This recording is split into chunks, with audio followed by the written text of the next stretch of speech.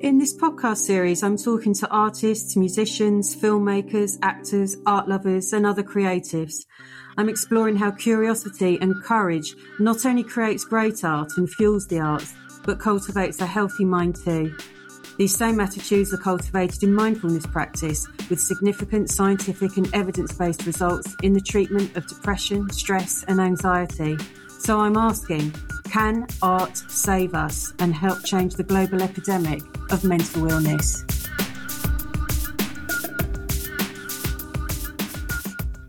And this week I'm talking to a multi-award-winning documentary filmmaker, Barry Gibb. Barry has made over 100 films about science and a series of very powerful films documenting the human condition, receiving outstanding awards and numerous accolades. Barry explores life, death, and time, and often in the deeply personal and difficult circumstances of his subjects. He's also a neuroscientist. His award-winning book, The Rough Guide to the Brain, was reviewed as excellent, for some as life-changing, and as a neural renaissance. Barry, thank you very, very much for joining me today. Wow, Paula, what an intro. Thank you. Let's have a chat. Yeah, amazing amount of work. My first thought, Barry, is I could also introduce you as an artist working in the medium of film and sound. How does that make you feel compared to being introduced as a documentary filmmaker? Wow, that is such an interesting question to start with, because how it makes me feel is authentic. Because I think over the years that I've been doing this, I've actually come to feel like, rather than being a filmmaker who sometimes touches on artistic themes, and I do love a sort of poetic style in some of the films that I make, but actually increasingly I feel like an artist who is trying to carve out some kind of career in the world of filmmaking that touches on science. So yeah, it makes me feel authentic. Does it raise any discomfort for any reason when you put yourself in the front seat as an artist as opposed to a documentary filmmaker? Oh, absolutely. It's really easy for me to sit in a position as somebody who used to be a scientist and turn that knowledge towards the lens of filmmaking.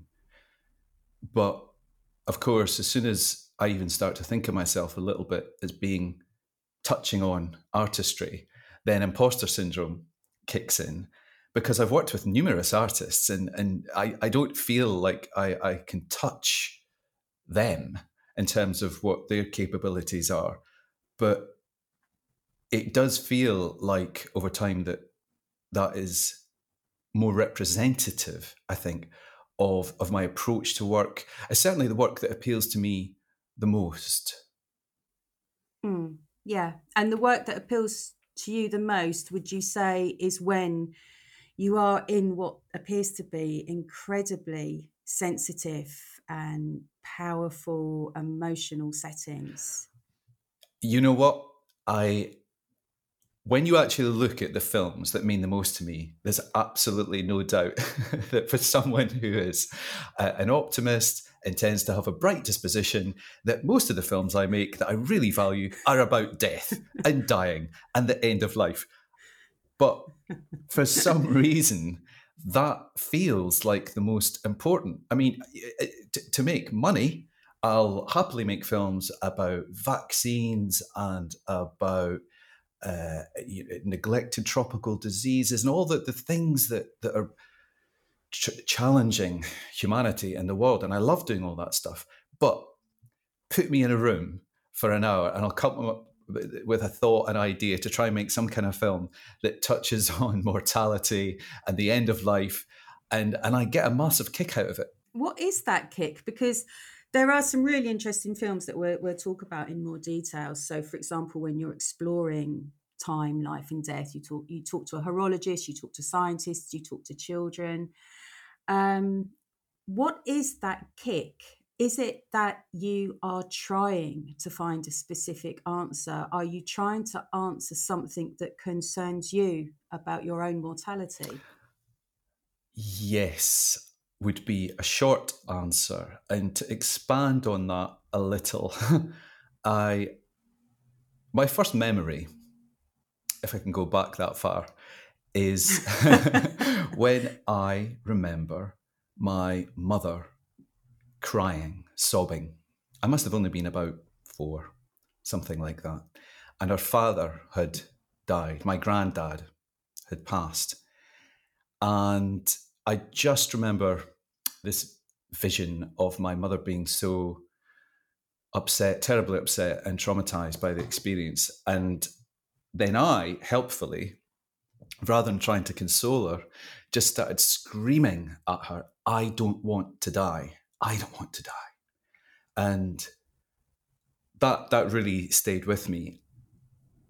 And I think that there was definitely a phase in my life where I was absolutely terrified of death.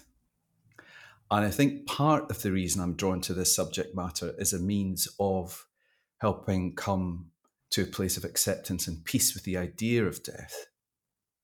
But then even beyond that, there then comes a sense of, well, being at peace with the idea of death is one thing. So what do you do with your life?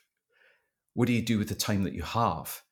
And I think if there's one underlying thing that drives the sort of films that I love to make for myself, it's trying to create an experience, a short film that when people watch it, they come away with an enhanced, increased sense of value of the time that they themselves have in order to make the most of it, maybe.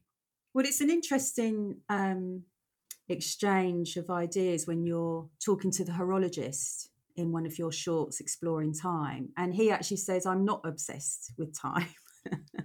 It's much more, the physics of time, the mechanics of his skills that he was interested in. But he does make the point of saying, and actually, it's only now that matters. Yes.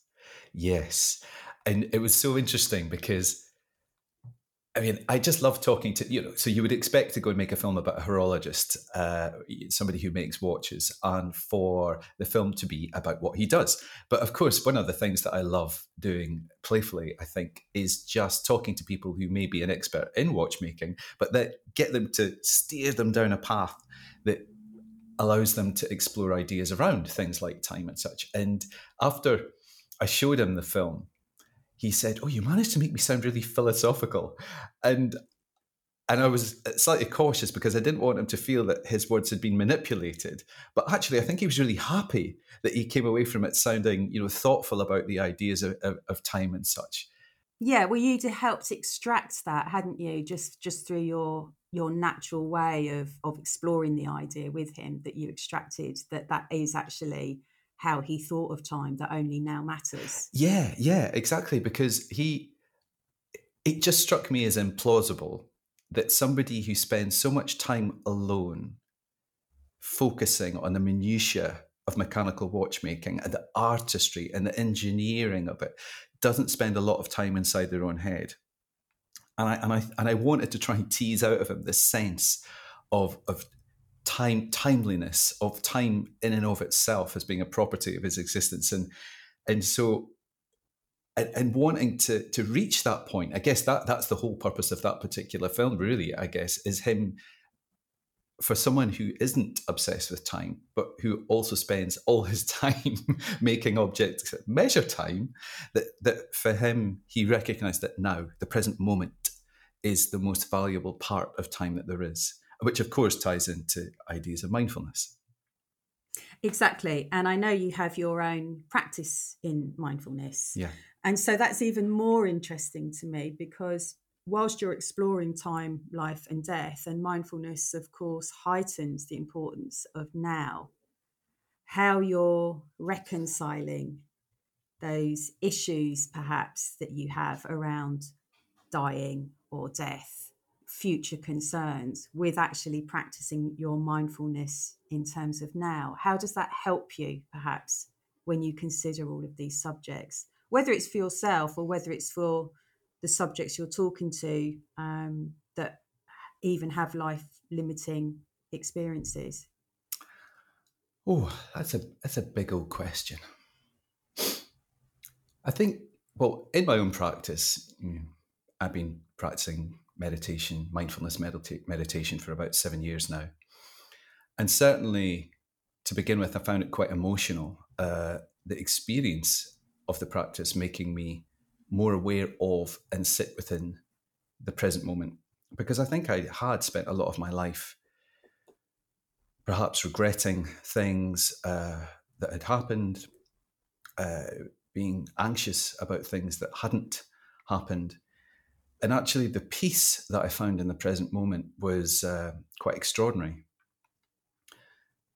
So, in that sense, I think it informs my work because I'm always wanting to draw that out in the films that mean the most to me.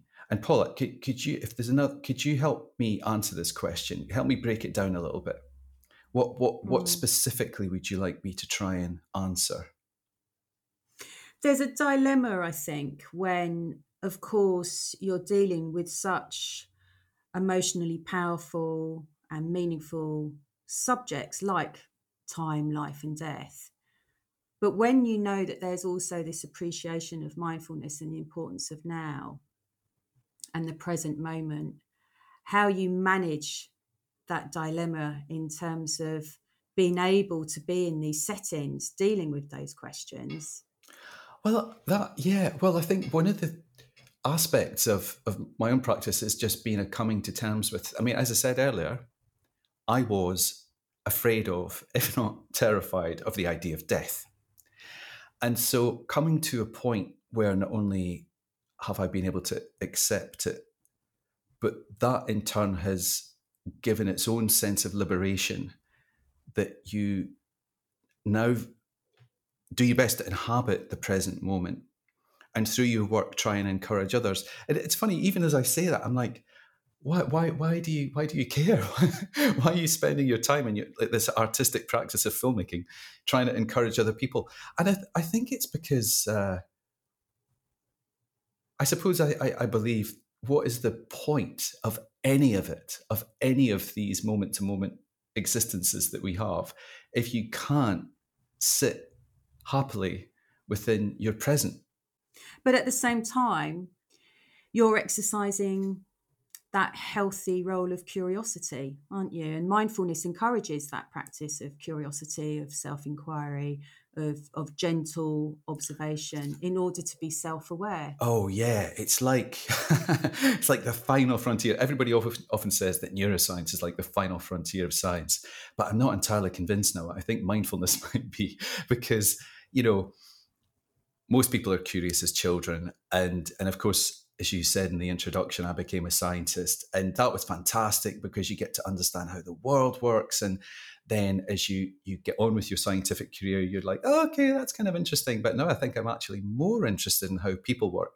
And I think that's one of the things about mindfulness, is that it just not only helps you understand a little bit more about other people, but also I think really the final frontier is really truly coming to terms with who you are as a person and how you behave and how you interact with people and how you perceive the world around you. That for me is amazing. The role of curiosity is really clear in all of your work, you know, whether you're exploring hard science, but also understanding people's human existence. But I'm also interested in what the role of courage has in your art and in your life, because you're often in very sensitive circumstances. You know, for example, I remember when you made the coma shorts, people in coma, the impact on their families, you know, the people closest to them, their recovery, if it happened or perhaps not. But also The Gift, which is a film that's won, I think, a minimum of 15 awards. Um, in that film, you're actually given complete access, actually, to the artist Barbara Bird, who has a terminal illness. And she is quite happy, isn't she, for you to witness the entire process, including her death. That requires so much courage and sensitivity. I wondered if you could tell me Where do you find your courage to do that? And also to tell us about how the film came about. Okay. So, how I met Barbara was in my pursuit of trying to understand how different people perceive time. I wanted to talk to people who were aware of their own mortality. You're talking about questions, Paula. That's the kind of question that just comes to mind. I wonder how somebody would feel about time if they knew they were dying. And in my head, it sounds like the simplest question in the world, just an innocent question. And then, of course, the reality is getting in touch with organizations like Living Well, Dying Well, and saying, in a way that you hope you don't come across as insensitive, you're saying, do you think that anybody might be interested in talking to me? So you're basically reaching out to the world and saying, look, if you know you're dying, there's a filmmaker that would like to have a chat with you. And amazingly, loads of people got back. Apparently, it was really popular.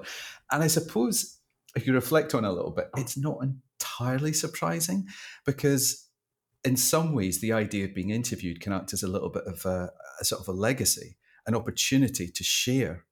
And it's nice to be asked. There's so, like what we're doing now, how many times in your life do you actually have the opportunity to talk to somebody who's genuinely interested in what you want to say?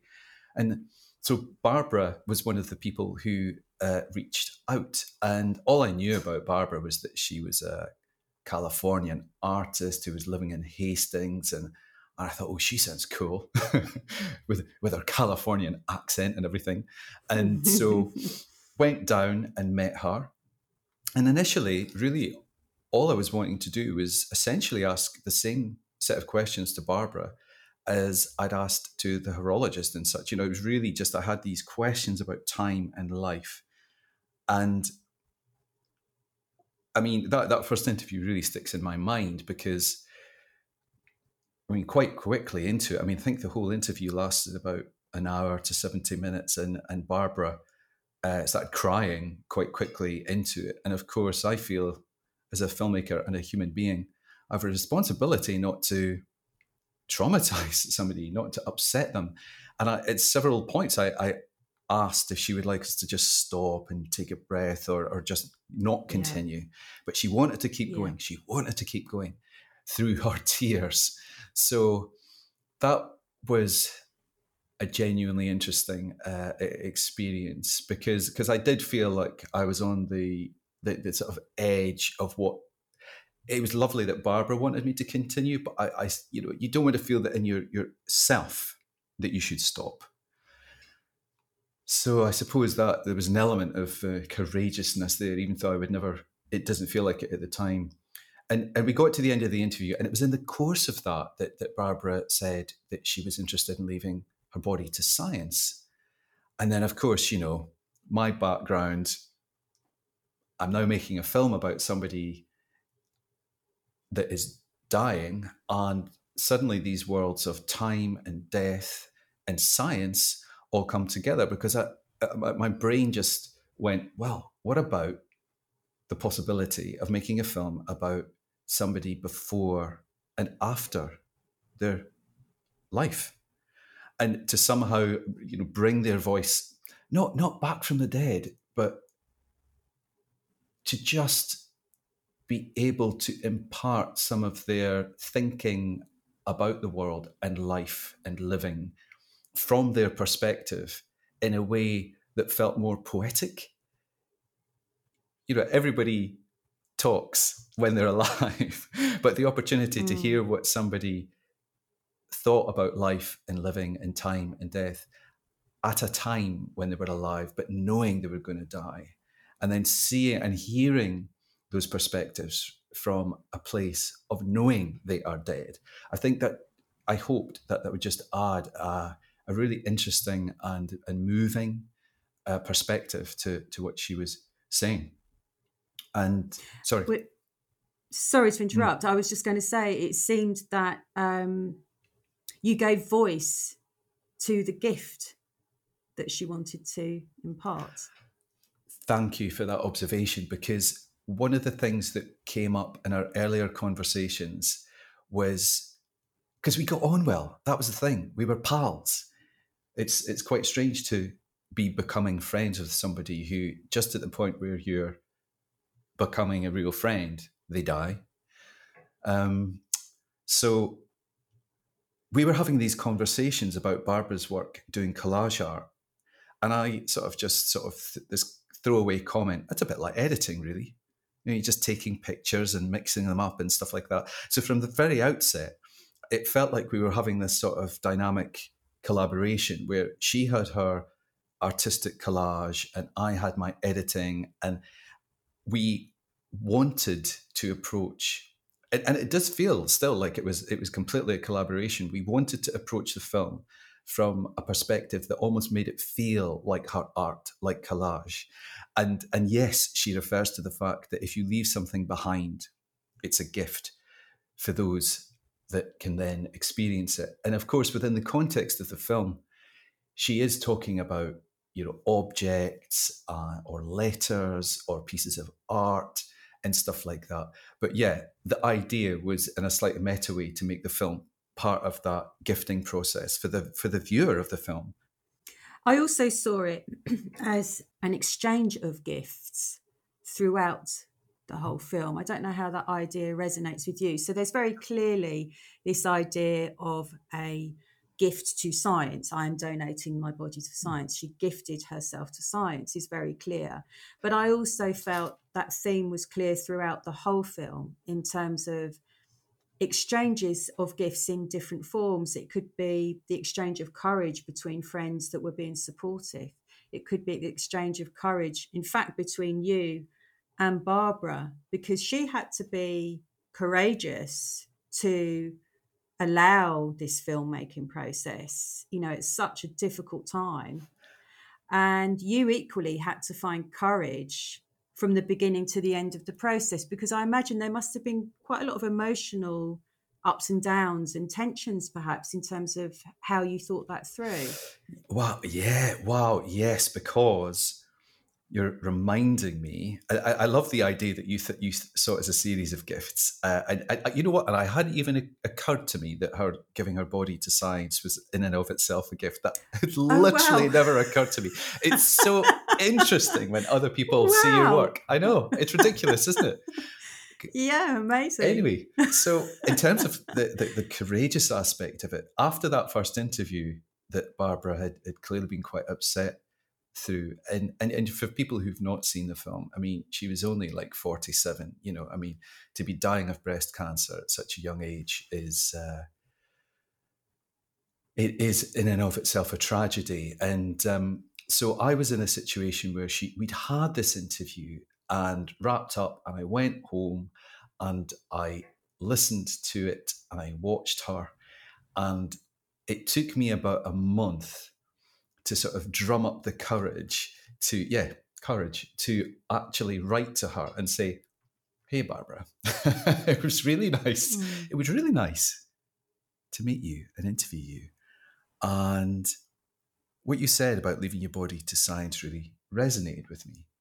And I wondered if you'd be open to the idea of us filming over an extended period of time, as long as it goes on for, and we could capture moments of your life, we could have some fun, and I could also try and capture your body being donated to medical science."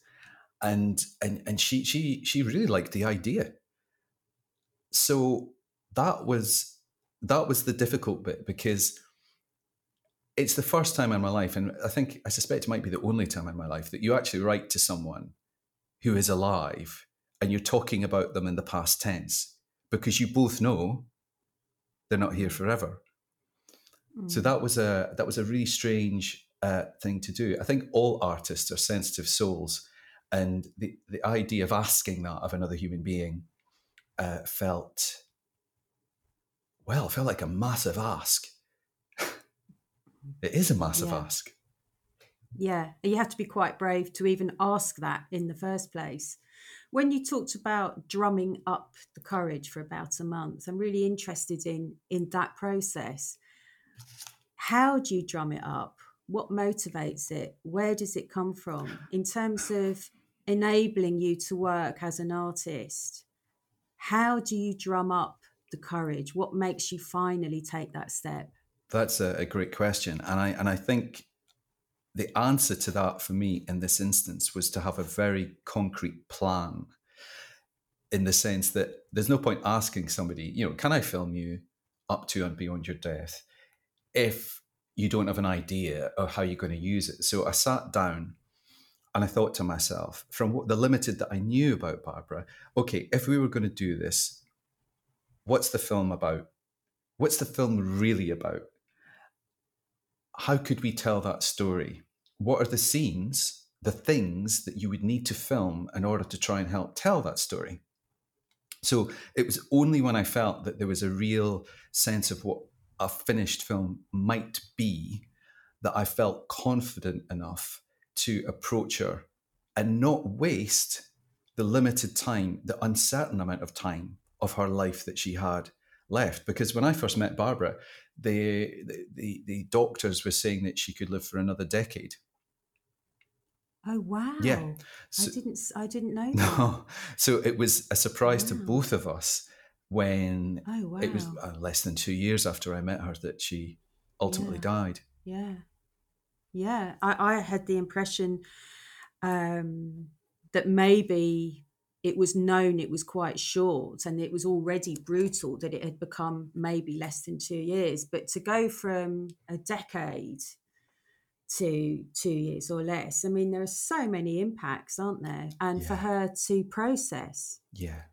And the other, if you don't mind, Paula, I just touch on the other thing that took a little bit of courage was working with Barbara and her husband, Mark, because who you rarely see in the film is this lovely man who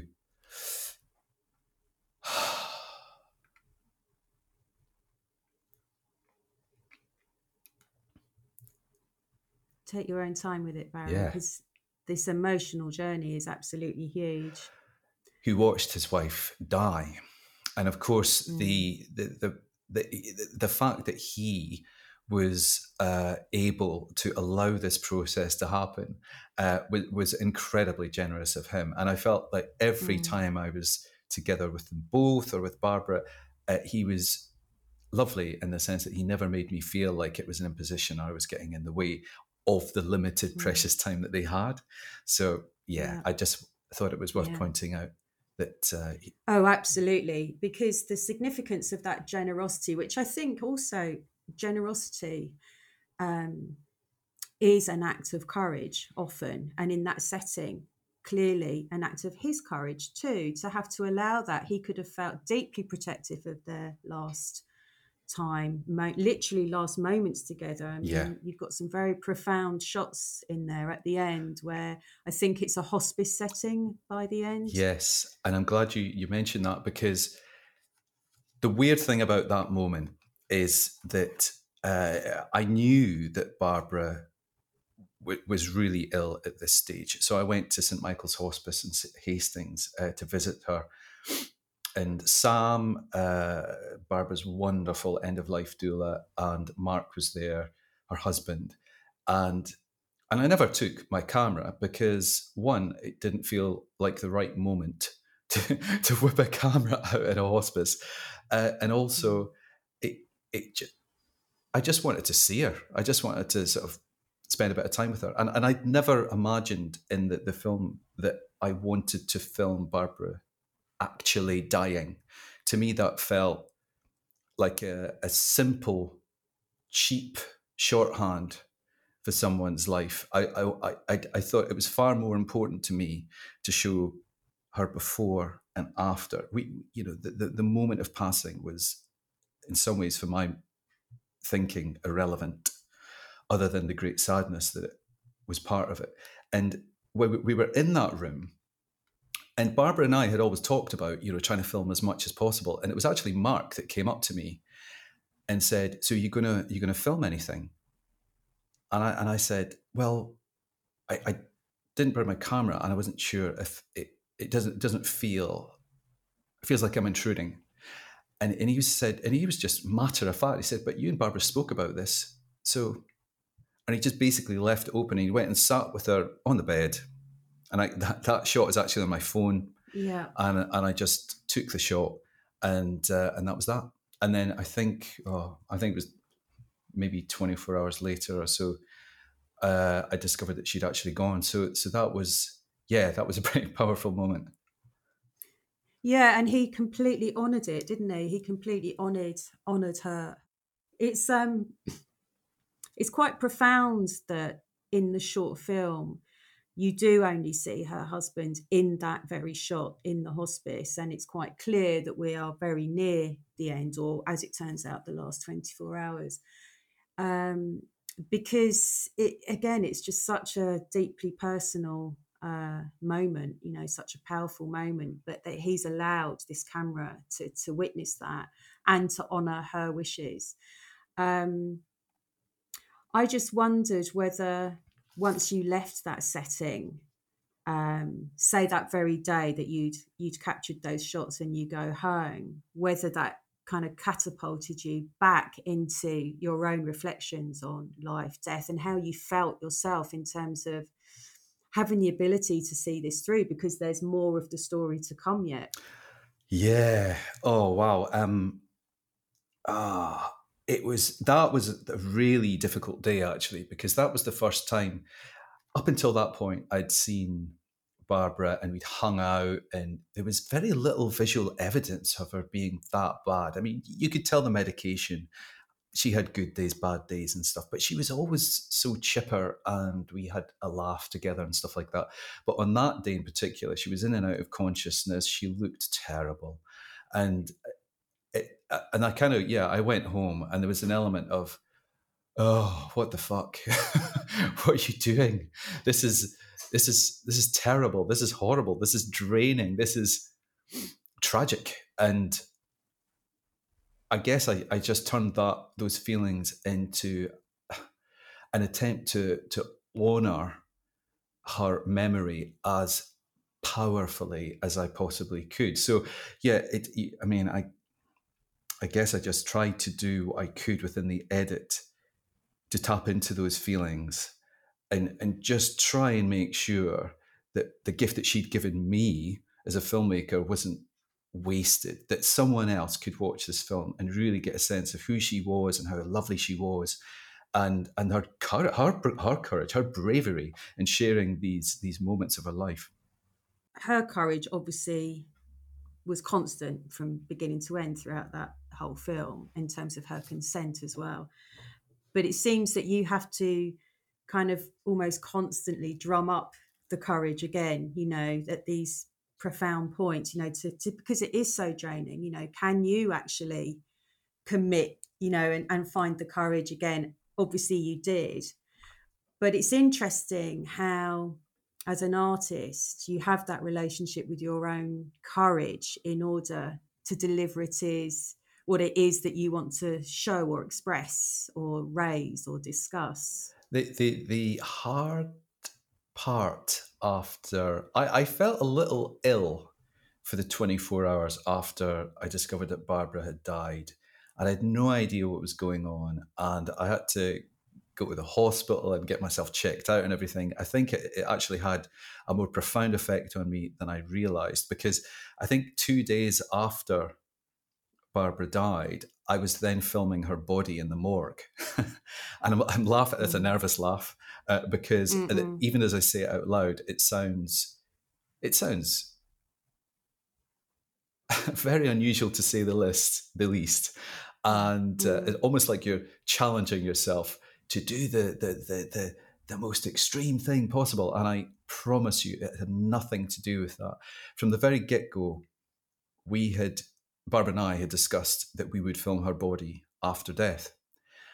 And so Holly, the undertaker, had arranged for me to come in. And suddenly I'm in the morgue and I'm looking at Barbara on a slab. And the only way I was able to fully get through that properly, professionally, was to continue our collaboration. I stopped looking at Barbara's body as her corpse, and I saw her body as a thing of beauty that I explored with the lens. That is how I got through it. That is how I still think of it. And I knew that in the act of trying to capture what I hope were pretty beautiful shots of her at peace, that it felt like I was honouring her body and also honouring her work in life, the collage. That was part of the idea, that you would almost build a sense of her body from all these little fragments of her that you would, because you never normally see. I guess most people don't really want to often see a corpse in such intimate detail, but it felt absolutely appropriate given the nature of the film and that sort of collaborative journey that we'd been on together. Yeah, and also the shots are very sensitive. None of them feel intrusive. So there's a very simple wide shot of Barbara's body in that setting. But you also choose very almost delicate close-ups, perhaps of the eye, and you can see the eyelashes very clearly. So it's very, very simple, very minimal shots, but they're very sensitively done. What brought you to those specific choices? Thank you. I think it was that I wanted, even in death, Barbara to look beatific. It's kind of hard to convey how at peace somebody feels when they're gone. All of the suffering, it's really quite extraordinary. People tell you this, but when you're actually standing in the presence of somebody who you know that earlier that week was in an extreme amount of pain, and then you suddenly see them utterly still, utterly serene, there is something absolutely captivating about that. And I just allowed myself to go with that and to see her as this human form, almost like a piece of marble, this artistic form that, and I always think that life, I love macro photography, and I always think that life through a lens looks far more interesting when you enable someone to see it from almost any other perspective than the one that they would normally see. So whether that's, that's why people love drone shots, macro shots, time lapse, it just always manages to make the brain go, huh. So I think there was something in the idea of, I recognize that a viewer of the film would probably have quite a natural sense of shock and being slightly aghast at looking at a dead person. And I think I almost wanted to bring them with me in a way that they could get beyond that to appreciate, okay, it's not the fact that she's dead.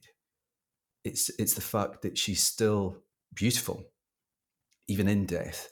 And listening to her speaking from, if you like, beyond the grave, combined with that imagery, just hopefully just raised her, I guess, to a level of something more. And it's interesting that you say that, I mean, early on in the edit, of course, it would have been kind of easy to have fragments of Barbara's body shown in macro, and then only at the very end do you see her entire body in the morgue. But actually, I didn't want to do that to the viewer. It felt cheap. I thought, no, if you're going to watch this, I want you to know from the very moment you start, this woman is dead. You are listening to the words of somebody who was on this earth and is now no longer here. Yeah. And I think that your treatment is so respectful that for me anyway, as a viewer, it didn't feel shocking. And I have my experiences of losses through terminal cancer, and I know how traumatizing it is for the patient and everyone around them. I think your sense of respect and your gentle treatment of this journey as a whole really helped remove shock. So this doesn't feel like morbid curiosity. Good. This feels like healthy curiosity and a shared art, your collaborative collage. It was very much a shared art, and it reflected her art of living. And I felt that She was very buoyant and positive about how she would use her time. And she was also quite keen early on to express that death could be celebrated. She didn't want her death to just feel tragic or feel loss. And she was finding different meanings to that. Inevitably, within this short film, amazing how much you capture in such few minutes. She's inevitably tearful and upset, and at one point expresses she doesn't know if she can do this. You know, she is battling for her own courage, her own sense of acceptance. How did you feel when you recorded her, or when you saw her so tearful, saying, "I don't know if I can do this"?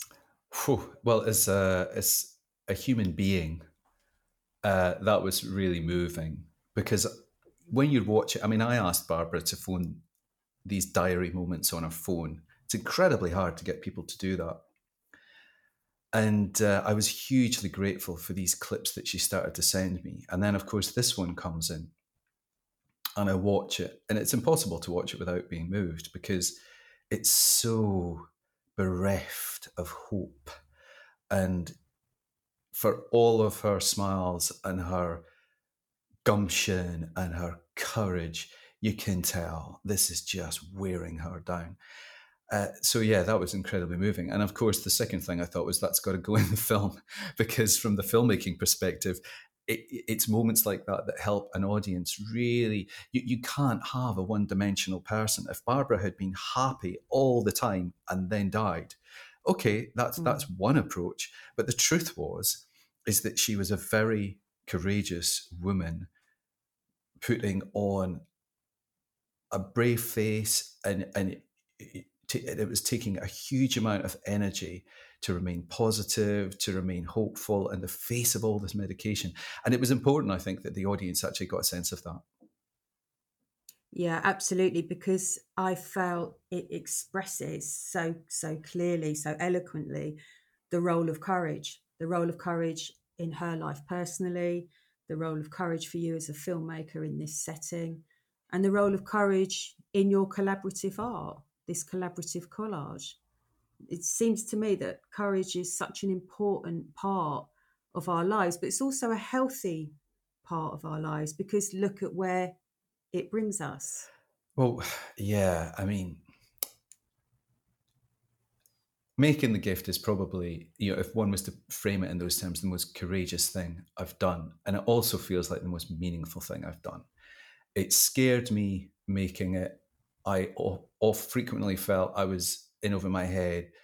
There were moments when I wasn't sure, if I needed to have an operation myself because of the effect it was having on me. But I think the end result is worth it because I believe in it and because I believe that other people can watch it. And if they go with the flow, I hope that it can help enrich their lives. So yeah, it may be, I mean, this idea of courage, it's like, I don't think anybody normally describes what they do as courageous or courage. That it seems to fall within the same conversation as heroism. Whereas whenever you talk to somebody who is described as a hero, then they're like, well, no, of course I just did what had to be done. And I think courage is a bit like that. It's that with hindsight, it maybe looks courageous or it can be described in that way. But I think at the time, you're being driven by a desire for something bigger than your comfort zone. You can sense that if you can just push a little bit harder, there's something there that is worth aiming for. Yeah, that's a really interesting point because that's made me realize that I'm not thinking of courage in terms of heroism. I'm not thinking of courage in terms of that accolade. I'm thinking of it in terms of its function. It's kind of this kind of magical dust that finally kicks in that makes us brave enough to do this thing that isn't normally about applause or recognition or reward.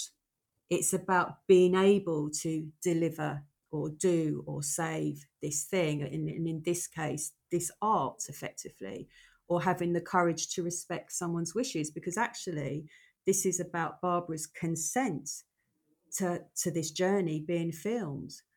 So it's a really interesting point you raise, because I don't attach heroism as its kind of purpose, if you Of like. course, of course. And I mean, courage. I mean, it's in our life, it's so easy not to do things. It would have been so easy not to get in touch with people who were aware of their own mortality. It would have been really easy not to make repeated trips to Hastings. It would have been really easy not to spend a couple of months editing and all that kind of stuff. But I think for me, the reason I do these things that have absolutely no financial reward or incentive is because they help me feel more alive. So I suppose they might be described or perceived at one level as courageous acts, but really I see them as a means of survival. I think if I didn't make films about horologists or people like Barbara, then I would feel deeply unfulfilled as a human being, and I would question what is the point.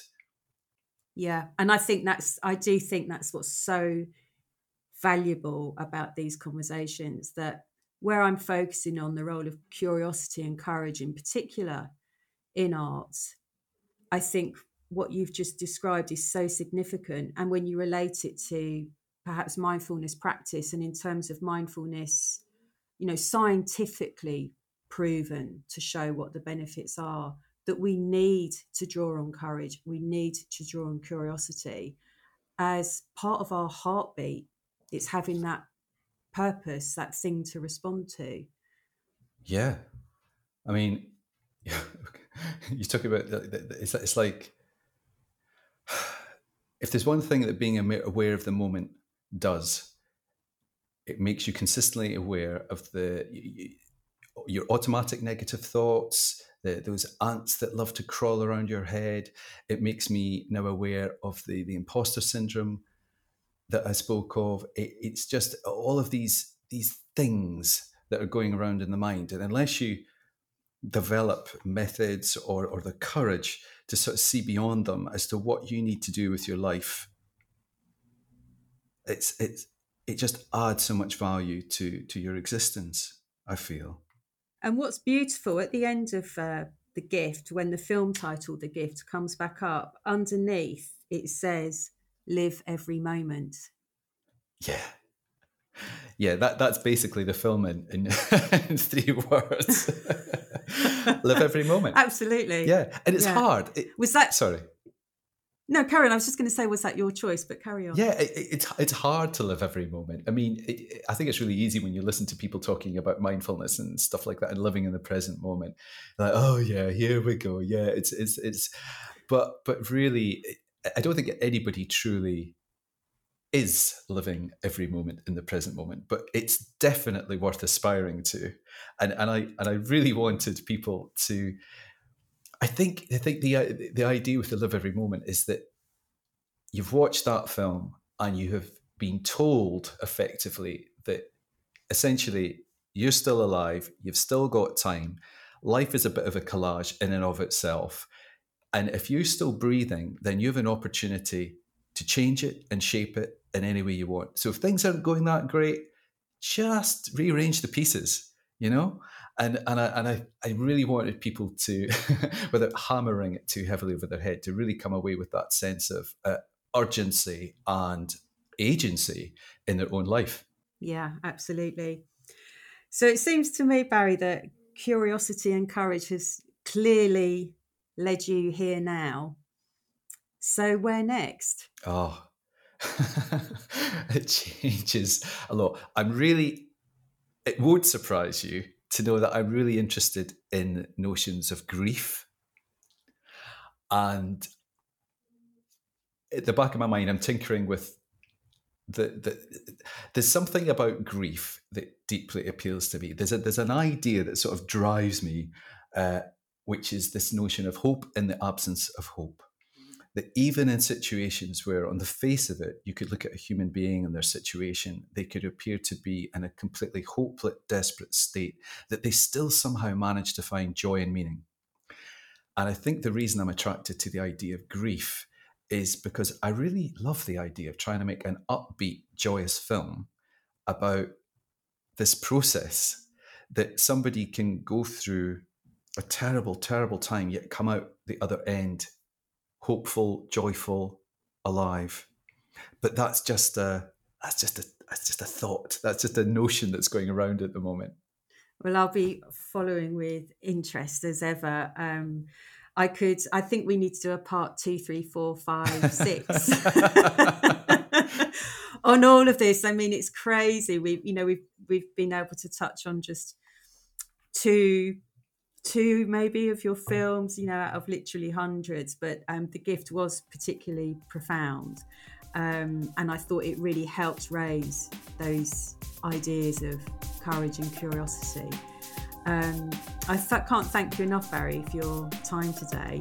I'm sure anyone who's listening would love to know that they can see all of your work on your own website, on Vimeo. Just look up Barry J. Gibb. And no doubt there are more and more awards coming your way. Oh, thanks so much, Paula. It's been an absolute joy to talk to you. Thank you. Oh, bless you.